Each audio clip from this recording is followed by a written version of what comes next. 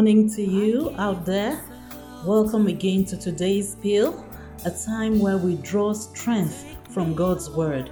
My name is Lois Owoicho Amen, and today's scripture reading is taken from Psalm 34 and verse 15. And it says, "The eyes of the Lord are upon the righteous, and his ears are open unto their cry." Amen. Dearly beloved of God, I need to remind you today that God has his eyes on you. His ears are also attentive to your cry. He sees you and he listens to you. He is mindful of you and will never leave you alone. Hallelujah.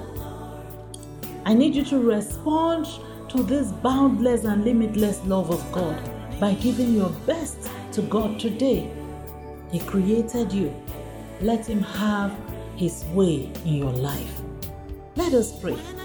Lord, we can't thank you enough for all you have done for us. As we see your promises in your word daily, we are assured that you are mindful of us. Help us to give you our very best at every point in time. Thank you, Father. In Jesus' name we pray. Amen.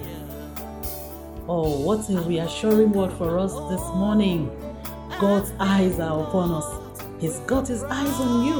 He's got his eyes on me.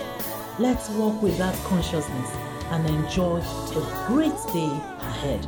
God bless you.